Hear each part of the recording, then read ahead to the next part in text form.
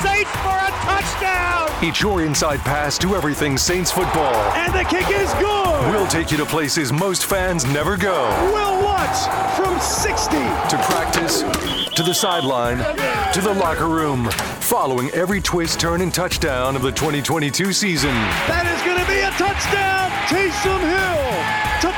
Taysom TD! Welcome to Inside Black and Gold. And that is going to be a touchdown again. And guess who? Mike Thomas. Now, here are your hosts, Steve Geller and Jeff Nowak. Oh, baby! Steve Geller along with Jeff Nowak coming at you inside Black and Gold. Getting you ready for a 4-9 NFC South showdown with 5-8 Falcons. But you can sweep them. That's my whole little victory you can get this week is you can sweep the Falcons. Yeah. Fun stuff. Bad teams playing bad teams. What's better than this? Guys being dudes.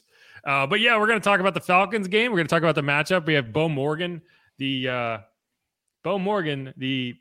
executive producer of Atlanta Falcons Radio Network and host of the Peachtree Football Podcast. He's going to be joining us later on in the show. But we also got to catch up with Eno Benjamin in the locker room today, so we're going to get to that a bit later on. And we're going to talk about Alvin Kamara, another guy we talked to for the first time in a while. And he had a lot of interesting things to say. So we're going to play you some of that. But first, Coach Drew Brees. It's a thing at Purdue. Where is Purdue? Indiana?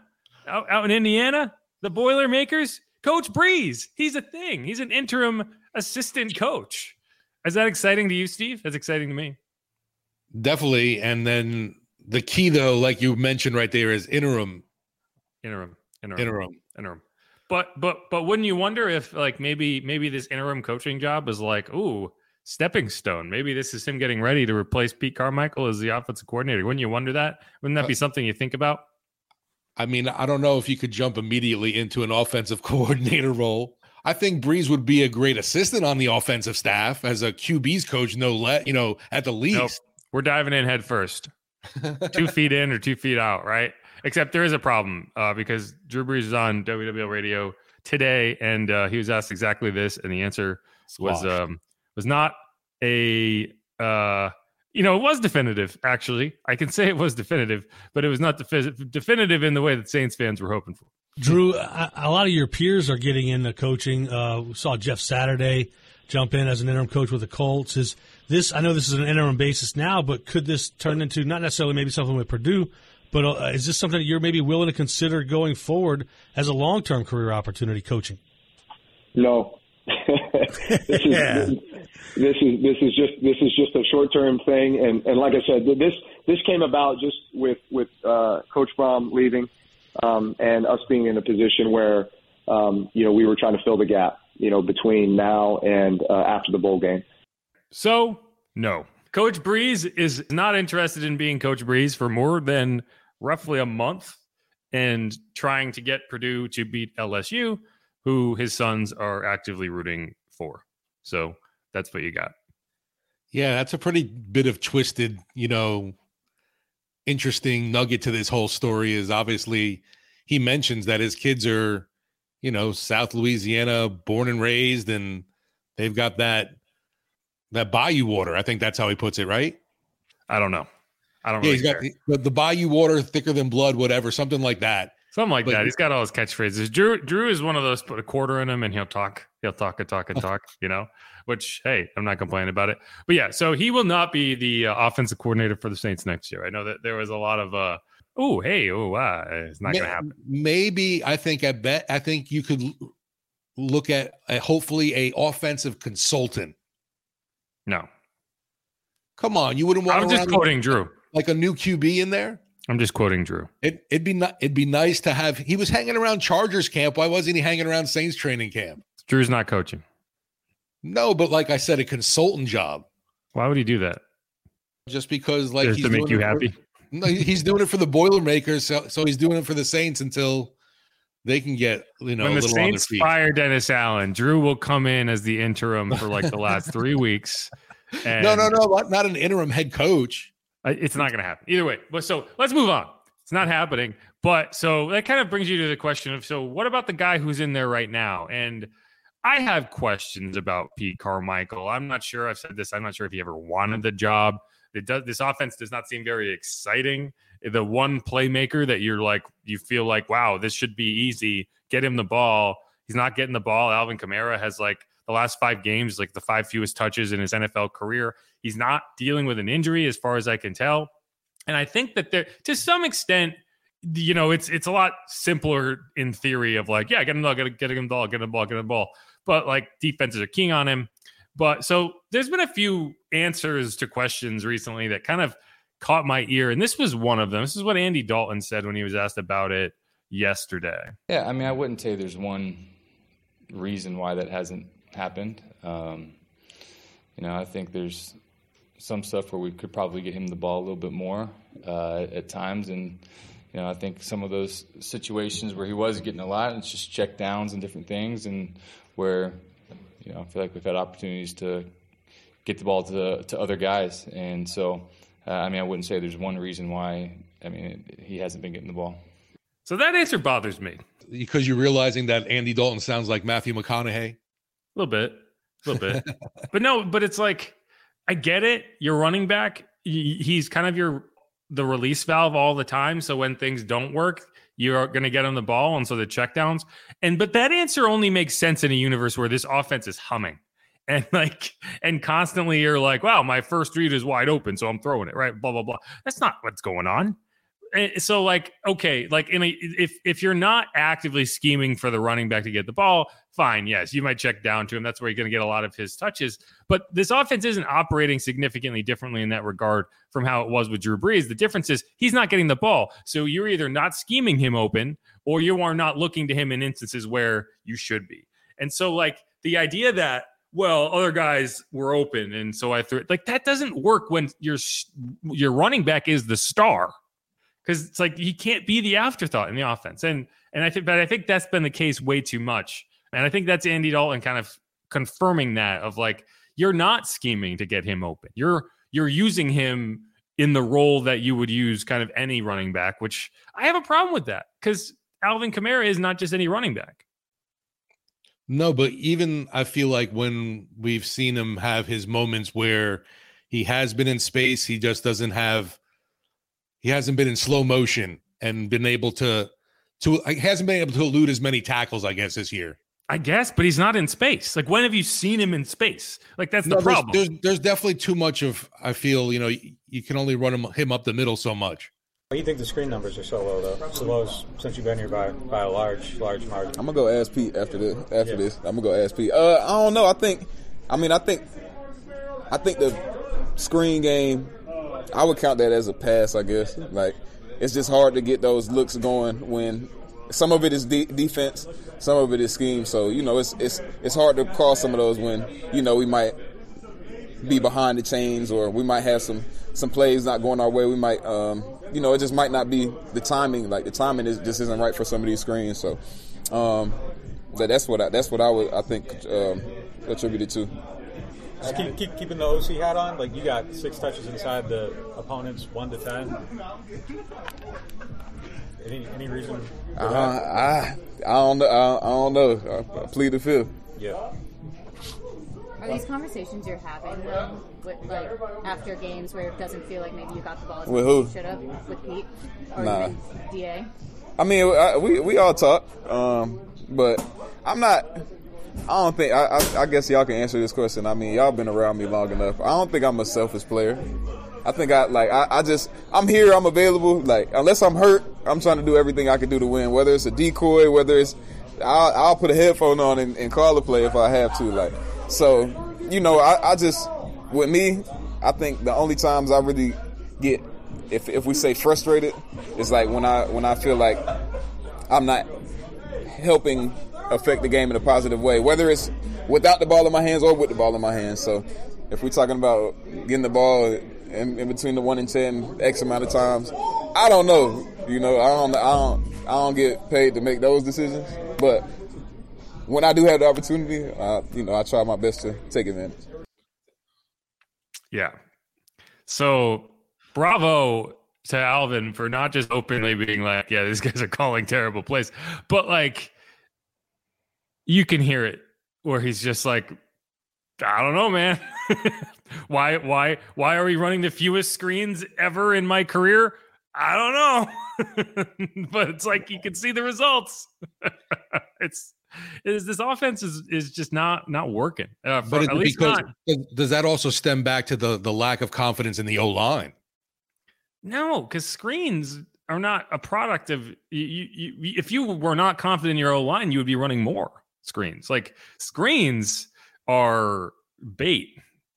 Like you're not asking the O-line to pass protect. You're asking them to olay and then get downfield. So like that has nothing to do with what you think your pass protection can do.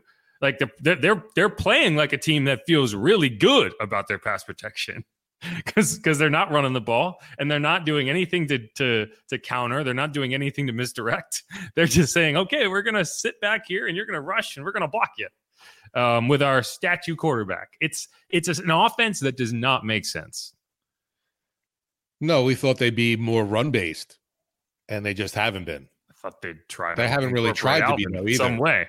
I thought they'd try to use Alvin. That's my wild brain thinking, wow, maybe Alvin's going to get his biggest season, his biggest workload yet in a season where he's gotten his lowest workload yet. And boom, you lose Michael Thomas right away. So even more Alvin. It's inexplicable. And I get it. Teams are keying on him, but like, that's not that can't be the excuse for why Alvin gets like 7 touches a game. Like it doesn't make sense. It's because we were screaming for other Taysom touches. But even in games that Taysom didn't really touch the ball, Alvin didn't really. It's like, so if you had like Derrick Henry, the way they were operating would make sense, right? But he is not Derrick Henry. No, like right. So why? I don't know. It just doesn't make sense. And like you could hear it in his voice. Like he's gonna be a good soldier. He's not gonna throw anyone under the bus. But when he got asked about why they aren't calling screens, he was like, "I'll ask Pete about that."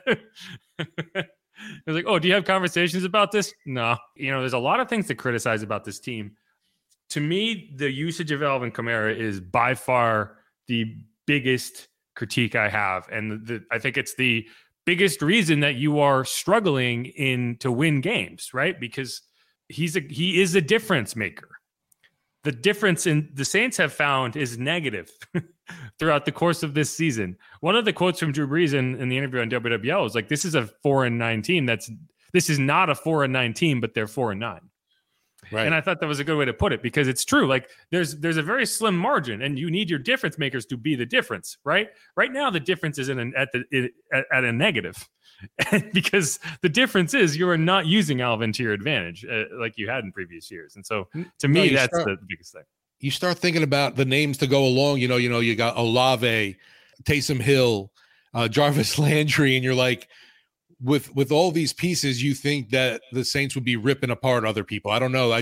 Maybe I'm overvaluing the assets. I really don't get it. But to me, that seems like there's such an arsenal still here even with a Michael Thomas down. That's an opportunity. So I got to take advantage of every opportunity. You know what I'm saying? Like now, especially when you're talking about, the lack thereof, I think I don't even how many touches in the past couple of games. Yeah, I mean, I think it's been like the 5 lowest numbers. Yeah. So you see that, and when that happens, then you add a fumble in it. It's like that shit. It damn near erases those couple of touches. It's like, man, those couple of touches aren't what I'm used to. Then I get a fumble, so it's like double negative.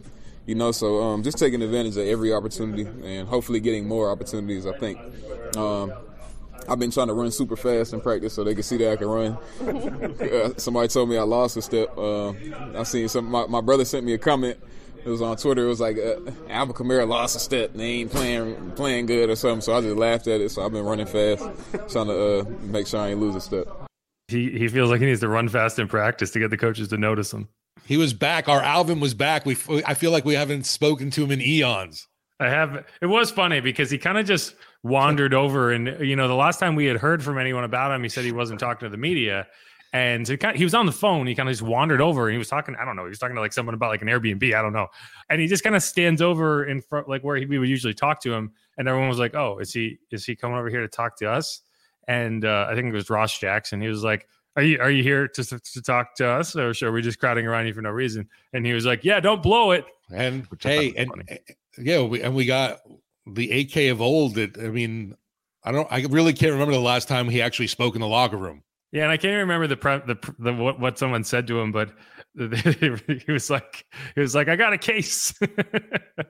Yeah, right. When he was walking out. Yeah. It's funny.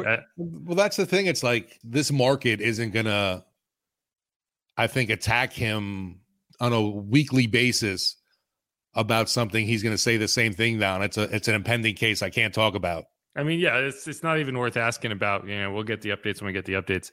It's not like he's gonna. Yeah, what's the point of making him say no comment? But either way, we heard from Alvin today. Maybe if he's running fast in practice, Pete will notice and get him the ball. Then maybe that'll work out. We're gonna come back. He sounded really mad when his brother showed him the tweet. Yeah, like he's like, Alvin Kamara lost a step. He's like, all right, I want to show you. So let's see. I've been like the biggest Alvin Kamara believer, and I've been disappointed this year. Yeah, he had to prove a point, so he ran fast in practice. All right, we're throwing it to break here on Inside Black and Gold. We're going to come back. We're going to talk to Eno Benjamin for a minute, and then we're going to bring in Bo Morgan, talk to us about the Falcons. I'm going to be nice. I'm going to try not to troll him too much. He is the host of Peachtree Football and the executive producer of Atlanta Falcons Radio Network. Stick around.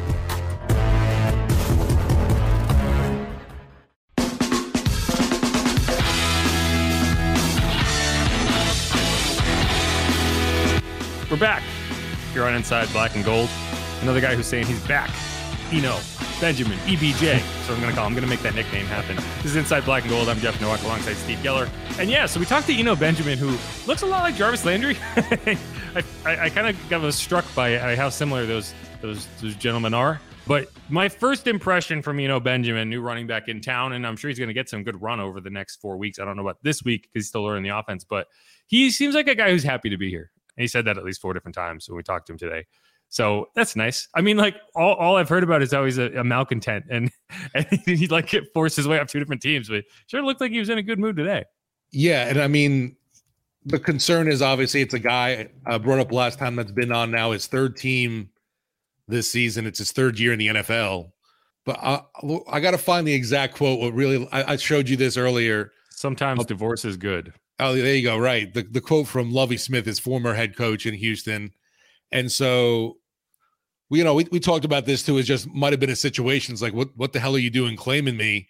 I have no purpose here and you don't need me and I don't want to be here. So, and we're going to play the whole interview. It's only a few minutes. But I genuinely think he wanted to be on the Saints and the Saints tried to claim him. Right. And the Texans were like, no, we want you. And then he got there and he was like, why the hell are you claiming me? This 1-11 team who wants to play Dameon Pierce. Why am I here, guys? Tell me, why am I here? and so he's not there anymore. And like, I would have probably done the same thing. So like, I'm not going to hold that against him. Houston was like, I'm out of here. Well, like, who wants to be on Houston right now? Brandon Cooks is literally like, he doesn't even want to be on the team. They won't trade him. Like, that is not a good football team to be on if you're a young player. Like, so I don't blame him at all. Like, I think the Arizona departure, like, he probably could still be on Arizona right now if he just accepted the back seat, but he wouldn't. So I think that's kind of where you're at there. But he seemed like a guy who was bubbly. He had he's got a nice personality. I don't know why he wouldn't fit in wherever he was, but he did have some interesting things to say. So here is that interview. How comfortable are you kind of assimilating to this system and getting back on the field with these guys? Well, just kind of really just excited for the opportunity to be here. Come in, just even learn behind Alvin Kamara, just a great back in this league. And so I'm definitely excited for the opportunity. Obviously, the Saints wanted you earlier in the season, and now this time around they get you. What does that do for you as a player, knowing that they've been looking at you for a while? Yeah, it kind of just boosts my confidence. And then at the end of the day, I guess just falling into the right situation was kind of the key thing. And so I'm just, like I said, I'm happy that I'm here and I'm ready to get to work. What do you think you're going to be able to contribute to this? There's no say. I would say just first of all, just coming in here trying to earn everything. Learning the playbook is one thing. And so looking to maximize all that my time here in the rest of the season. Is there anything you'd say separates you as a running back, though? Separates me from exactly who? Anybody else? Anybody else? I would just say the mental aspect, not even just the physical, but just kind of understanding things up front, knowing how the O-line's blocking it, their schemes and stuff like that, and understand what they're trying to do. So I feel like I'm just an extension of the offensive line.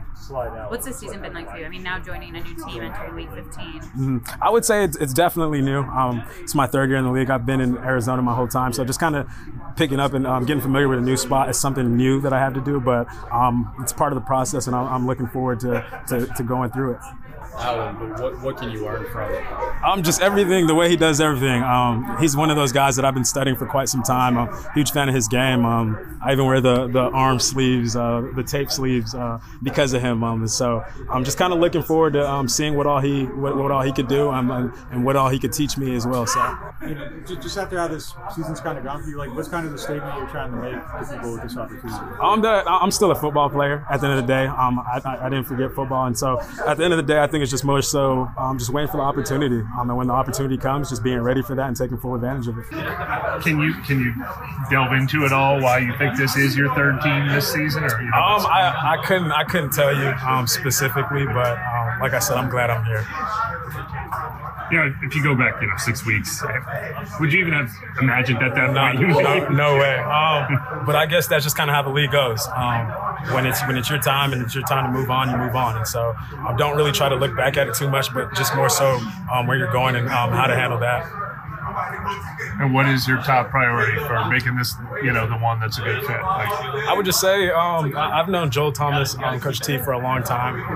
Since I was probably 14, he recruited me out of high school at Arkansas. And so I'm just kind of getting familiar with everyone, everything here. Being in a new city, being in a new state. So I'm just kind of looking forward to getting used to it. And just for perspective, when you do go on waivers like that, is it kind of a helpless feeling? Do you have an idea whether someone's going to claim you or not? Not necessarily. I mean, you have your team saying that, or your agent getting calls from certain teams saying this and that, but there's no certainty. I would say just looking at the list and just the way it went, I was hoping that it would have been the Saints that I went to, and so I'm glad. Like I said, I'm glad I'm here. So there are two notes. One, I didn't realize until listening to this interview back that Mike Triplett and myself sound exactly the same. If you go back and listen, we alternate on 4 questions. He asked the question and I asked the question, and he asked the question and I asked the question. If you didn't know any better, you would think it was the same person asking all 4 of those questions. And the only reason I noticed this previously is that, so I have a program called Otter that transcribes my interviews, and it will actually recognize voices if like you title them and you tag them, and then like you hear it again, it'll actually put the name in of the person that it thinks it is. Like I transcribe a lot of Brian Kelly interviews, so it identifies his voice. It can identify Alvin, Dennis Allen, whatever. It just makes it easier to figure out who's talking. But whenever Mike asks a question, it thinks it's me. The same pitch and whatever, I guess. It's the nasally Ray Romano voice. So just fun fact, Mike, which amusingly too, everyone loves Raymond. He was a sports reporter. Yes. The New York Daily News. Yeah. So it actually works for my favor because people will think I'm like at press conferences that I'm not at, because they think, oh, that must be, or I can claim it. Anyway. You're everywhere, brah. No, he is. I'm here a majority of the time. I don't leave the state of Louisiana, unfortunately. But, there's a few other things that I thought were interesting there. So one is that he wears the white tape on the back of his arms, right? Like that's a pretty common thing now. And I don't know if it used to be back 6-7 years ago, right? He wears that because of Alvin Kamara, which he said today, which I thought was kind of interesting because you do see it a lot now. And I don't recall, maybe you saw it on a couple guys, but I don't recall it being a common thing. But now, like, you see a lot of running backs with that like white tape on the back of their arms, and he took that from Alvin, which I thought was kind of neat. Yeah, so obviously, he mentioned this too. The guy obviously he looked up to, or tried to study him, emulate. And why wouldn't you want to look at those moves like Alvin Kamara, which we haven't seen the razzle dazzle part this season. No. For whatever reason. I mean, there hasn't been razzle dazzle much anywhere. The closest razzle dazzle I've seen is Rashid Shaheed. Yes, he dazzles and he razzles. It's funny that you say razzle dazzle because when I was growing up, this is a non-sports story. When I was growing up, I had a dog. His name was RD. It was his initials, RD, but we adopted him and we had no idea what the initials stood for. Like literally just the letters RD were the name of this dog. And we took him to the vet and he was like, RD, what does that stand for? I'm like, we don't know. And he was like, you should call him Razzle Dazzle. Boom, there you go. Nailed it. So yes, that was anyway, RD, Razzle Dazzle. But no, so this is it's late, guys. It's late. Yeah. So I think I wasn't sure what to expect from Eno. That was kind of where I was going with that. Not the RD thing, the thing I said earlier. I wasn't sure what to expect from Eno in terms of like, yeah, this guy did force himself off of 2 different teams. Or at least, I don't know if he was actively trying to force himself off 2 different teams, but in the end, that was the result. And, one of those questions that Mike asked, it wasn't me, was, can you tell us like what happened there? And he said, no, like he wasn't willing to go into it. But he did say like, yeah, when I went on waivers, I didn't know who was going to be interested, but I saw the list of teams that talked to my agent and the Saints were on there. I was like, I wanted to be on the Saints. Yeah, he flat out told Lovey, I don't want to be here. Right. So like I'm not worried about the locker room issue because he wants to be here. Like I guarantee you one of the reasons he did not work out in Houston was he did not want to be there. Right. He was probably like a couple days away from sending out a tweet from a salon like Eric Bledsoe. Right. Yeah. I don't want to be here anymore. It's not that difficult for a guy to just be like to malcontent his way out of a locker room he doesn't want to be in, and it shouldn't be. Like if you don't want to be somewhere, you shouldn't be held hostage. And so hopefully this is a good fit for him, and I think it will be. I think his skill set matches up. When we ask Pete doesn't get excited about stuff. Pete Carmichael, like he doesn't light up about basically anything. But we asked him about Eno, and he got his big grin on his face. Like he's clearly a guy that this team likes, and they're a big fan of what he can do. And he did run for 92 yards against them like 7 weeks ago. So, they got a good look at him. And then everybody looked over their fantasy football rosters going, does anybody have this guy? And then he never really did much anything else in Arizona, did he, after that? No, not really. just the game of his life against the Saints. Well, I'm pretty sure that's a big part of why he was upset.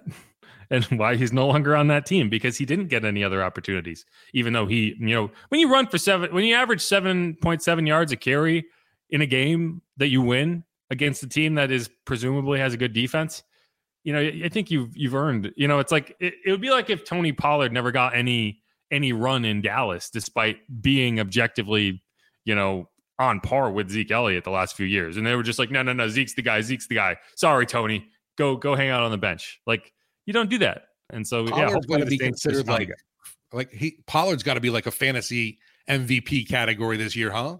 Right. Because the Cowboys identified that he was too good to not work into the game plan. Like not as an RB2, as like a co-RB1. It's like a full time exactly. And like more and more teams are doing that. And but like, Cliff would not be on my list of the smartest coaches in the league. Let's put it that way. Like he's kind of a dum-dum. Well, he seems to have like completely, I don't want to say lost his quarterback, but they're definitely not a great relationship. I mean, they're fighting all the time. I haven't watched the show on HBO yet. Have you? The Cardinals, the in-season. No, yeah. I didn't watch that. But all right, let's wrap up that segment there. And we're going to come back with Bo Morgan of the Peachtree Football Podcast and get the lowdown on the Falcons going into this Week 15 matchups of the have-nots. All right, y'all, stick around on Inside Black and Gold.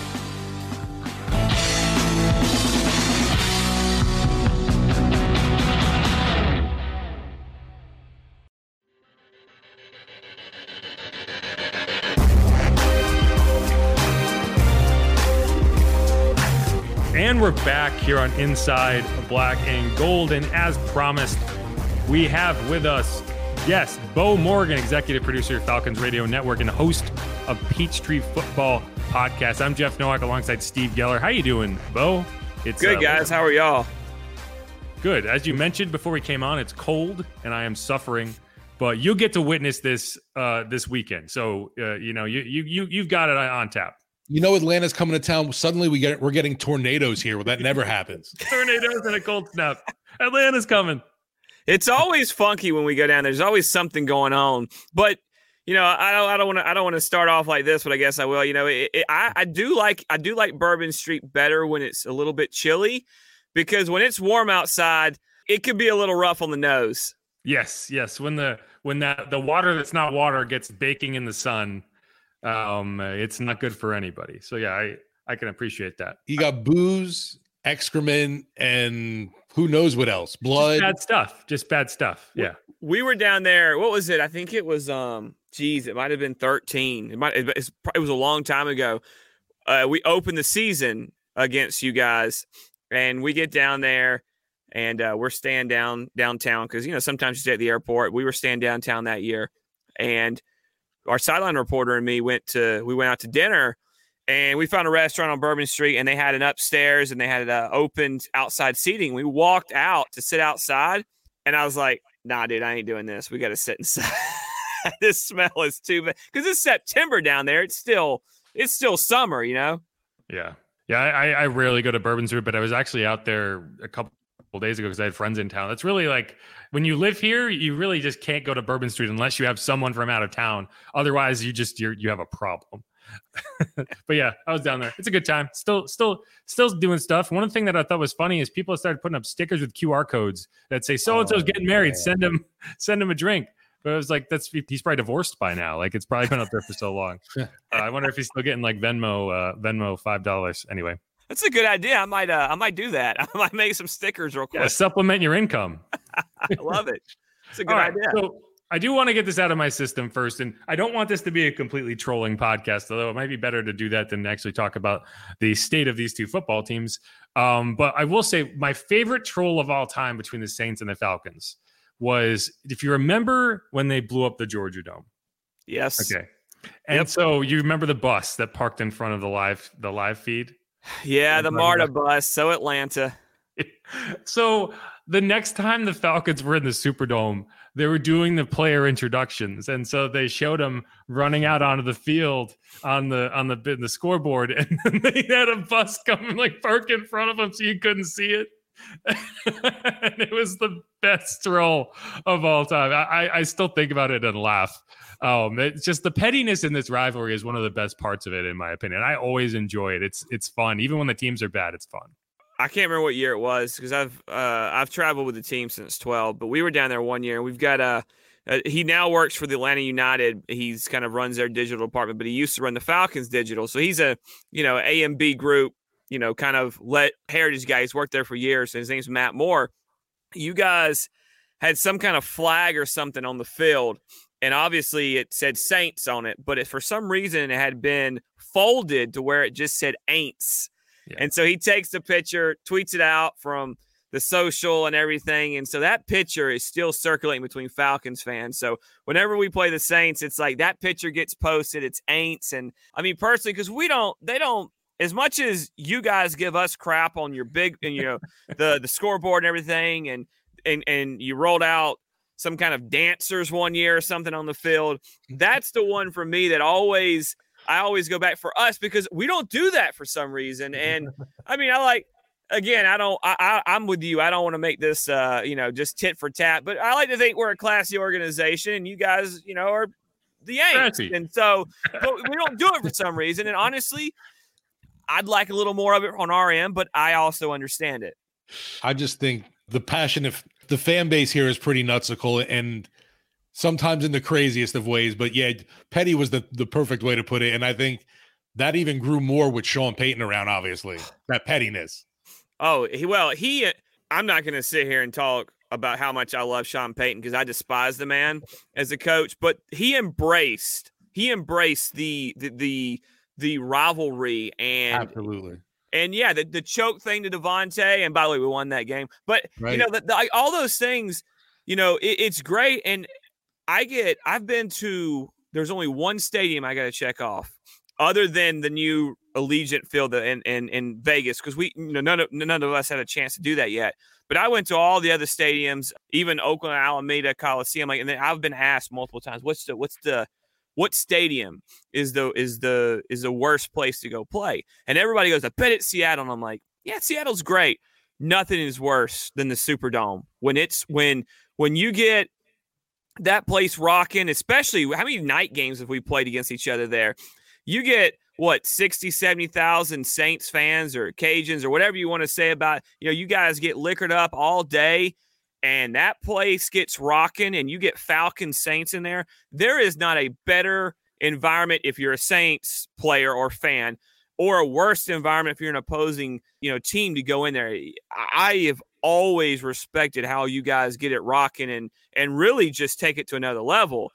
But that being said, I also hate going there for a number of reasons. The radio booth, the press box, all right. that stuff. The locker room sucks. I mean, got to walk across the field to get up to where you got to go. But that place, there's definitely respect for what you guys produce as a home field advantage. I was in Mercedes-Benz Stadium for the SEC championship, and it's the only stadium that I've ever been to that gives you Chick-fil-A after the game in the press box. I'm just like, this is fantastic. I can't even we get like mystery meat up in the Saints press box. Well, yeah, I know. I always try to eat at the hotel before we go to the stadium. But hey, when we experienced that with the Georgia Dome, we had they used to try to mix and match. And I think whenever the Saints would come, we'd get like chicken booyah. And I'm like, what the hell is chicken booyah? I mean, the people I've been to New Orleans a lot. They don't eat. I've never heard of chicken booyah down there. I've never seen it on a menu. I don't know what. It was awful. But now the Benz, we got good food now. Well, I think that is one of the issues is the stadium is so old that the food service makes it a little more difficult, where they are renovating it for the Super Bowl in a couple of years. So that should help. Anyway, we're not here to talk about the food offerings at the domes that we go to respectively, even though, again, it's like, So I do have a question. So this year for the Saints, it's just been this constant well, they suck, but so does everyone else in the NFC South.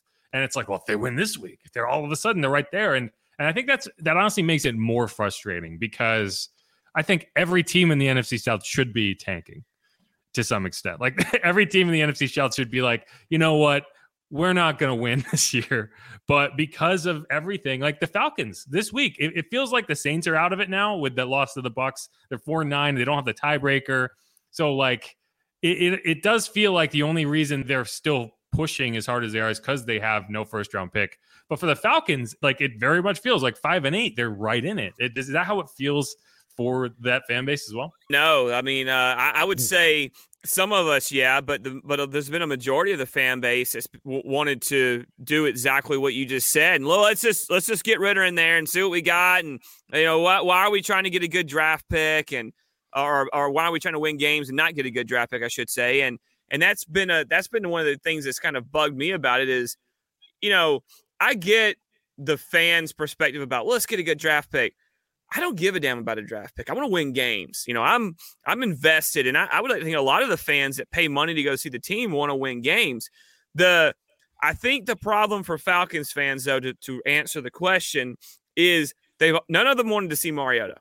Everybody fell in love with that. Well, we got a draft pick. It's third round. He's Russell Wilson, the next one, the Seattle version, not the Denver version. And so that's where the mindset's been, that we really want this guy. We want to see him. And the coach told you all year, as long as the quarterback is giving us a chance to win games, which he has to an extent all year, and we're in this, we're not making a change.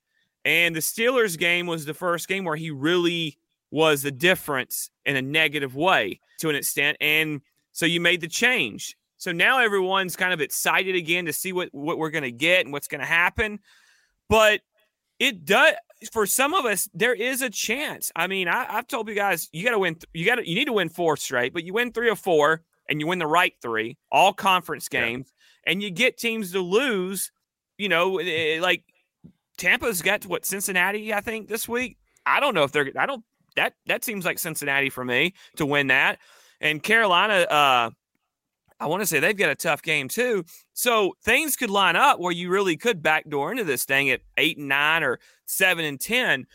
But a lot has to happen. And I think most of the fans have been ready to move on just because they wanted to see Ritter more than anything. The wild thing is, if it wasn't for that missed extra point from the Panthers against y'all, they would be winning this division right now. Yeah, well, I would even go back and blame it on DJ Moore for acting like a selfish player and taking his helmet off and celebrating a busted coverage where your quarterback just threw it on a dime and you just ran through you ran it. I mean, it was good on all of them, but DJ Moore is really, to me, to blame for that. That game was so weird too. That was one of those. That was a Halloween weekend game, and it really acted like it. This Falcons team somehow caused the 49ers to start their only 2-game stumble of the season. How the heck did the Falcons pull out a win over this beast that we saw torch Tampa Bay, and just recently, the Saints went out to San Fran and got shut out? Well, look, we did have some luck there, and we got kind of a bruised up San Francisco team. Bosa was out in that game. They had some injuries, but honestly, the formula for the Falcons early in the season and what helped them stay in games, and they've been in every game but the Cincy game, but helped them really win games, was let's play ball control. Let's run the ball. Let's kind of take possessions away from the opposing team, and it really helped them stay in games and win games. And they dominated the running game, and they got a turnover as well. I think they went up 14-0 in that game, and one of those was San Francisco turned the ball over. The Niners have since gotten healthy. They've added weapons, and they've gotten some of their good defensive players back. So it was kind of timing and just playing. You played to your strengths, is what the Falcons have done all year, is played to their strengths, and that really helped them. And it's the best win right now that we have on the schedule. That's the best one, and I don't know if any win will top it, other than maybe beating Tampa for the division in January. But other than that, they were able to play their game and keep the ball away and take advantage of kind of a banged up defense. So, one of the reasons I haven't really been feeling the need to go too deep into the players involved is because we've already seen this team once this year. So, I feel like there's decent familiarity, but I think one good way to approach it is, so what, if you can pick, one thing on offense and defense of like, okay, what's different other than Desmond Ridder? He's exempted because we already know about that. What's changed? What's different from week 1 to week 15 on this Falcons team that, we're going to see this weekend? Well, I went back and I was looking and I was doing some prep just for the game and for Peachtree football. And when we played in week 1, Tyler Algier wasn't a factor. Caleb Huntley was on the practice squad, and your running backs were Cordero Patterson and Damian Williams. Damian Williams got 2 carries. Remember, he got hurt on like the first carry of the game, never played again for the team, went on the IR the next week, and he's since been released. But CP had 22 carries for 120 yards. And while I think he needs to be involved more, I don't think you'll see him get 22 carries. I think you're going to, hopefully he's going to be an X factor, but not only in the run game, but the passing game as well. So I would tell you that the running game is better now, even though they ran for, I think, like 140 or something yards. The running game is actually better because you have a 3-headed monster now. So offensively, and I could say the absence of Kyle Pitts, but to me, it's the strength of the running game and the fact that you have 3 guys that you can depend on. And so CP won't just get it 20, 25 times like he did in week 1. For defense, the defense has been better at bend, don't break down the stretch here. But the problem for me is the defense has also been gashed in the running game. Going into the Steelers game, and I haven't pulled the exact numbers, but going into the Steelers game, they had the last 3 games they had played, they were giving up 189 yards on the ground, which is just that's just a huge number. I think they gave up that game somewhere around 160 or 150. So the defense's inability to stop the run has been a negative thing because it's shortened games. But I'd like to think this defense is they played well they got 4 sacks against Jameis in week 1. And so I hate to say this, but I think you can go positive and, hey, this defense has been really good at bending and not breaking over the last month of the season. But to me, a lot of that's been on limited possessions and the fact that the Falcons play a game that limits possessions, and teams have kind of flipped that on them. So the inability to stop the run has been a big deal for me, and I hope that that's something that they can fix. But I'll go positive because, that's what we want to do. The bend but not break of the defense has really helped this team stay in games. This is a Saints podcast. You can go negative. We won't mind. Hey, I can't go on a Saints podcast and be negative against my team because, there's hatred that I have to uphold. All right. Yes, that's fair. It seems though there's been a bunch of positive vibes with the head coach. I wonder how the fan base feels about Arthur Smith. Are they believing in what he's doing over there? And I know we're big fans here of your GM, Terry Fontenot, who comes over from the Saints. Really just a stand-up guy that you see had a bright future in the NFL. Unfortunately for us, it's in Atlanta, but it's hard to root against Terry. And just in general, what do you feel about, what's been building at least in Atlanta right now? The hope, I guess, for the future there. Well, I'll start with Terry because that's where you ended. Terry's what I've been so impressed about with Terry is to go find guys off, the scrap heap, essentially. We got a guy, Abdullah Anderson is a guy that's been in, he's 26 years old. He came out in 18 and I think he went with Chicago as a college free agent. The guy's starting D tackle for us, and he at times it really has some big moments. So I've really loved the fact that Terry has been able to find these diamonds in the rough. We've got a lot of one-year guys, one-year contract guys like Rashaan Evans, and that's been out here. That's played well. This is the thing that's been impressive for me about Terry and Arthur is they're working with, I think, $76 or $80 million in dead cap.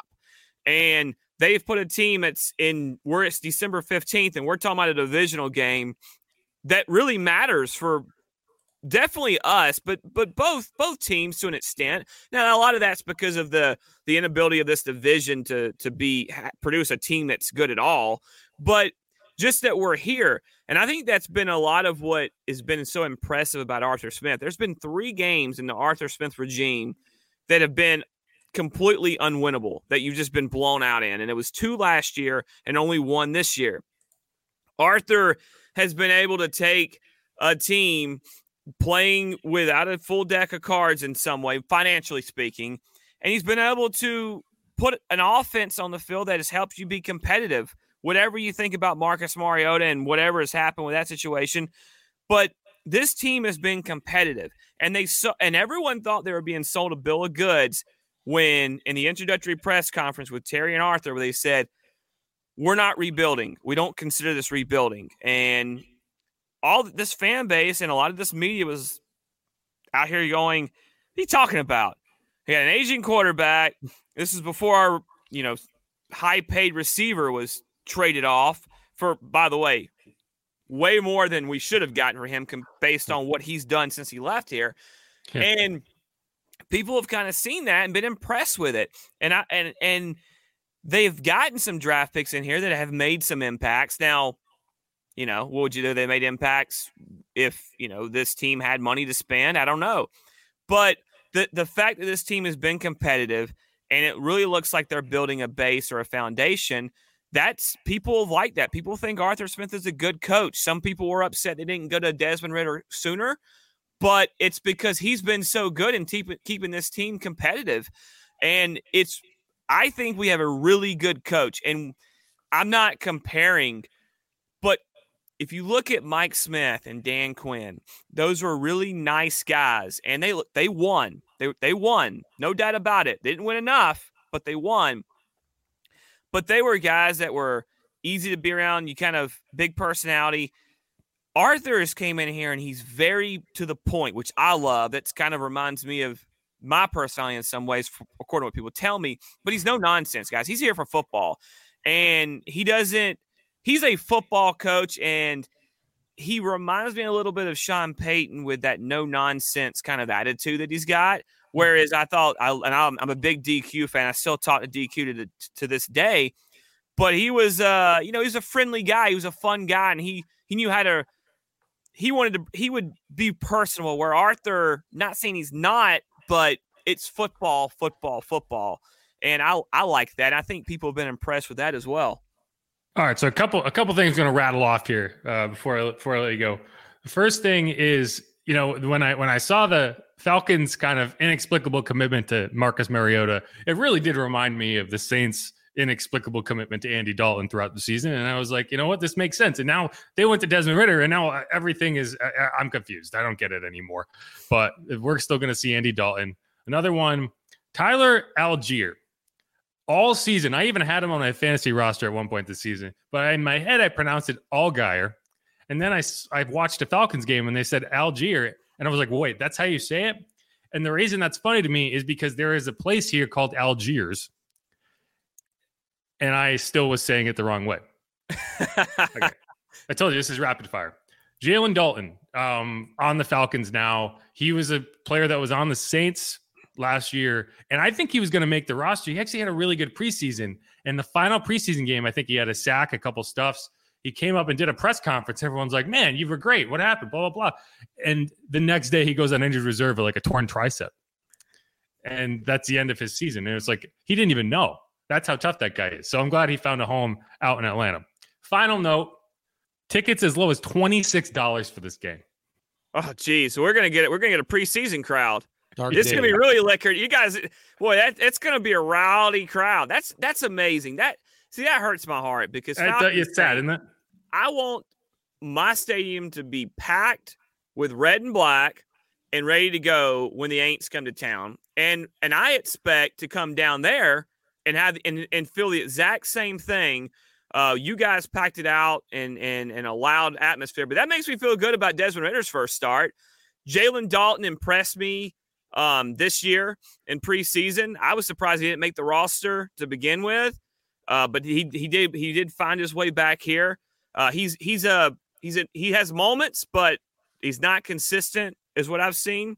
So it's been fun. And by the way, they wanted to bring Desmond Ridder along and make sure he was ready. They were trying to win games at the same time. They weren't losing games because of Marcus. It was a team effort now. But when the Steelers game really was an eye opener because Pittsburgh brought 9 guys in the box. They were playing it. Sometimes they had both safeties down, and you got to throw against those. And they gave Marcus in that first half a real opportunity to throw the ball around and and guys were open, and he couldn't connect. And then you start running heavy. He plays a little better in the second half. You have a chance to win the game. He throws it high to Drake London in the end zone. You don't get the PI call. You kick the field goal. Touchdown puts you ahead. Now it's, I think, 19-16. You get the ball back. First play, you're deep in your own possession. He forces the ball downfield in a spot he shouldn't have, and Minkah Fitzpatrick was sitting there and baited him. He lost you that game, and that was when that was when Arthur probably said, you lost the game. You didn't help us win the game. We've got now it's time to move on and see, let's see what the kid can do if he cannot lose us the game. That's the way I've felt about it. As long as Marcus didn't lose games, you were gonna stay with him because you were still in it. And then he said, "Oh, my knee." Yeah, that has been a highly debated thing. What is going on? It's unfortunate that's the way his time ended here. I got to know Marcus a little bit while I was here, just traveling and being around, and he was class act. Seemed like a leader on the team, and the locker room. I think that's another thing, by the way. The locker room was always behind him. Yeah, and for it to end that way, it just doesn't feel right. It kind of puts a sour taste in my mouth. I think some of the fan base's mouth, and I understand a player wanting to take care of himself. You guys know this is. This is a league that it'll spit you out if you don't do something for them. And so I understand taking care of your body. It's just a weird, bad look the way that went down. And it's put a sour taste in everyone's mouth. Yeah, you'd like to see him just like mentor the guy, right? Like Yeah, and look, I think he has to an extent with film sessions, behind the scenes kind of stuff. To me, if you wanted to have the surgery, I think you go in and say, "Look, my knee's banged up. I want to get it checked out. I'll stick around. Let's do it. Maybe like the final week, going into the final week against Tampa. Maybe let's get surgery or whatever." But I also understand taking care of yourself. I just think it just looks bad, and it looks like you bailed on your team. Whether you did or not, that's not my place to say, but that's how everyone's going to judge it. And when the narrative's put out there, it's hard to knock them down. How many Zacchaeus jerseys are selling for Christmas? Well, it's Zacchaeus, I would say. And I love that kid. I love look, let me tell you something. That's been a fun kid to watch. He's got one of the best names in the NFL. Dude, he does. And let me tell you something. I produce our afternoon show, and I had to get onto my guys forever because it's Alama Day, which I love saying the first name.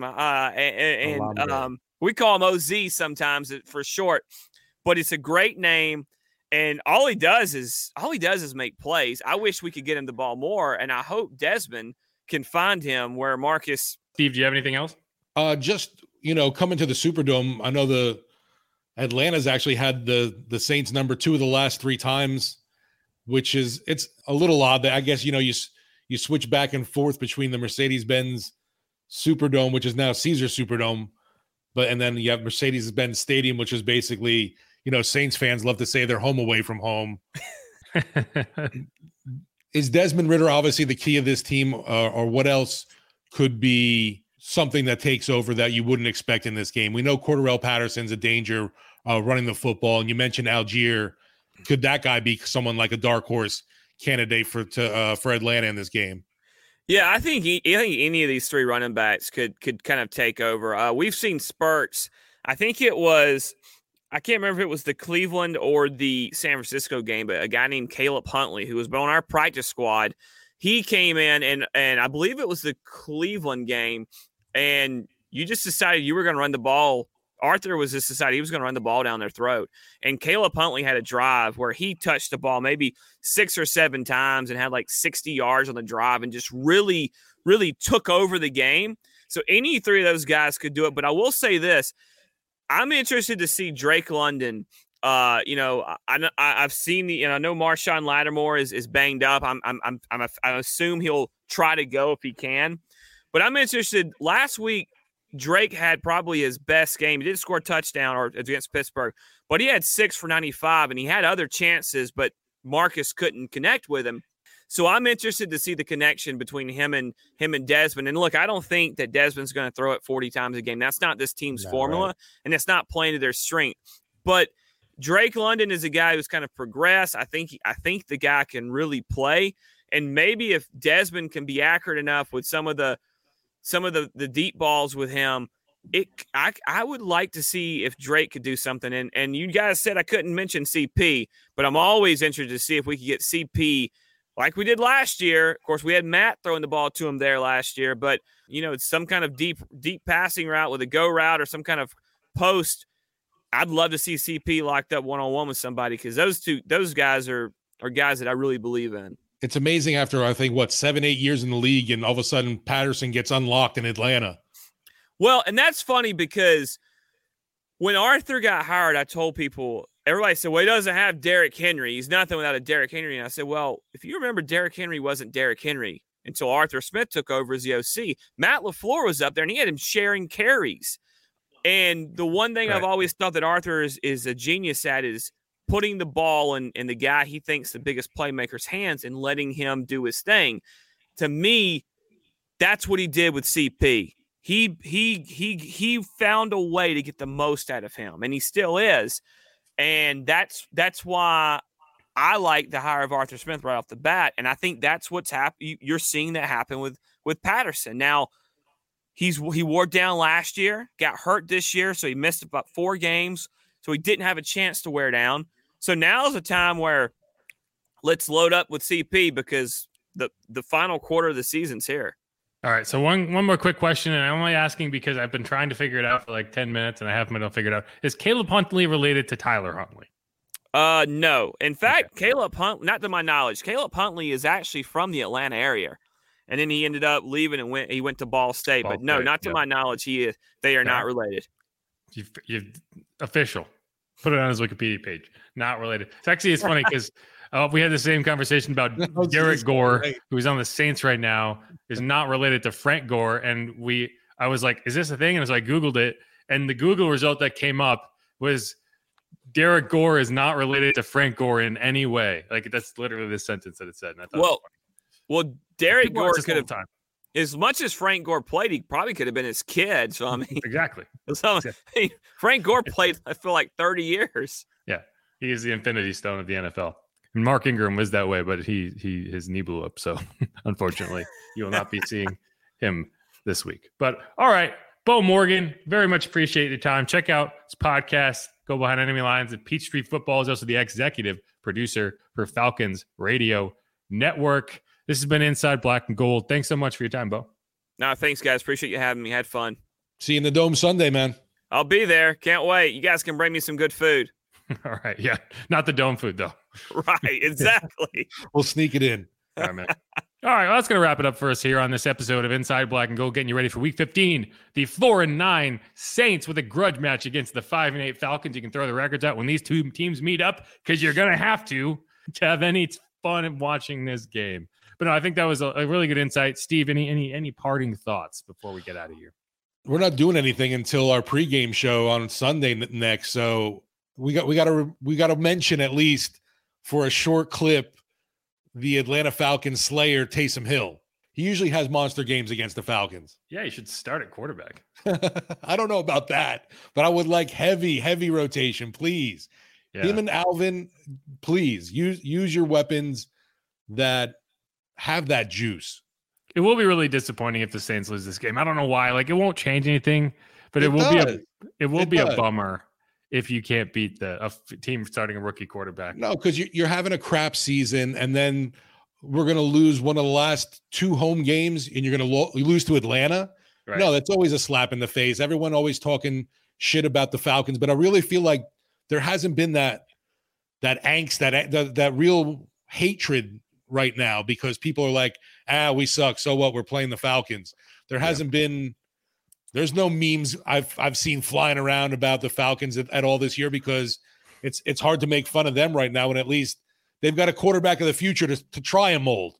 Well, and so I meant to bring it up when Bo was here, but that's something I'm actually concerned about. You talk about how cheap the tickets are. If you're sitting in Atlanta and you're like, oh, maybe, Desmond Ridder, what if he's the quarterback of the future? I want to be at his first career game. I am slightly concerned that there's going to be a lot of Falcons fans at this game. That'll be interesting, because you don't really think of Falcons fans traveling.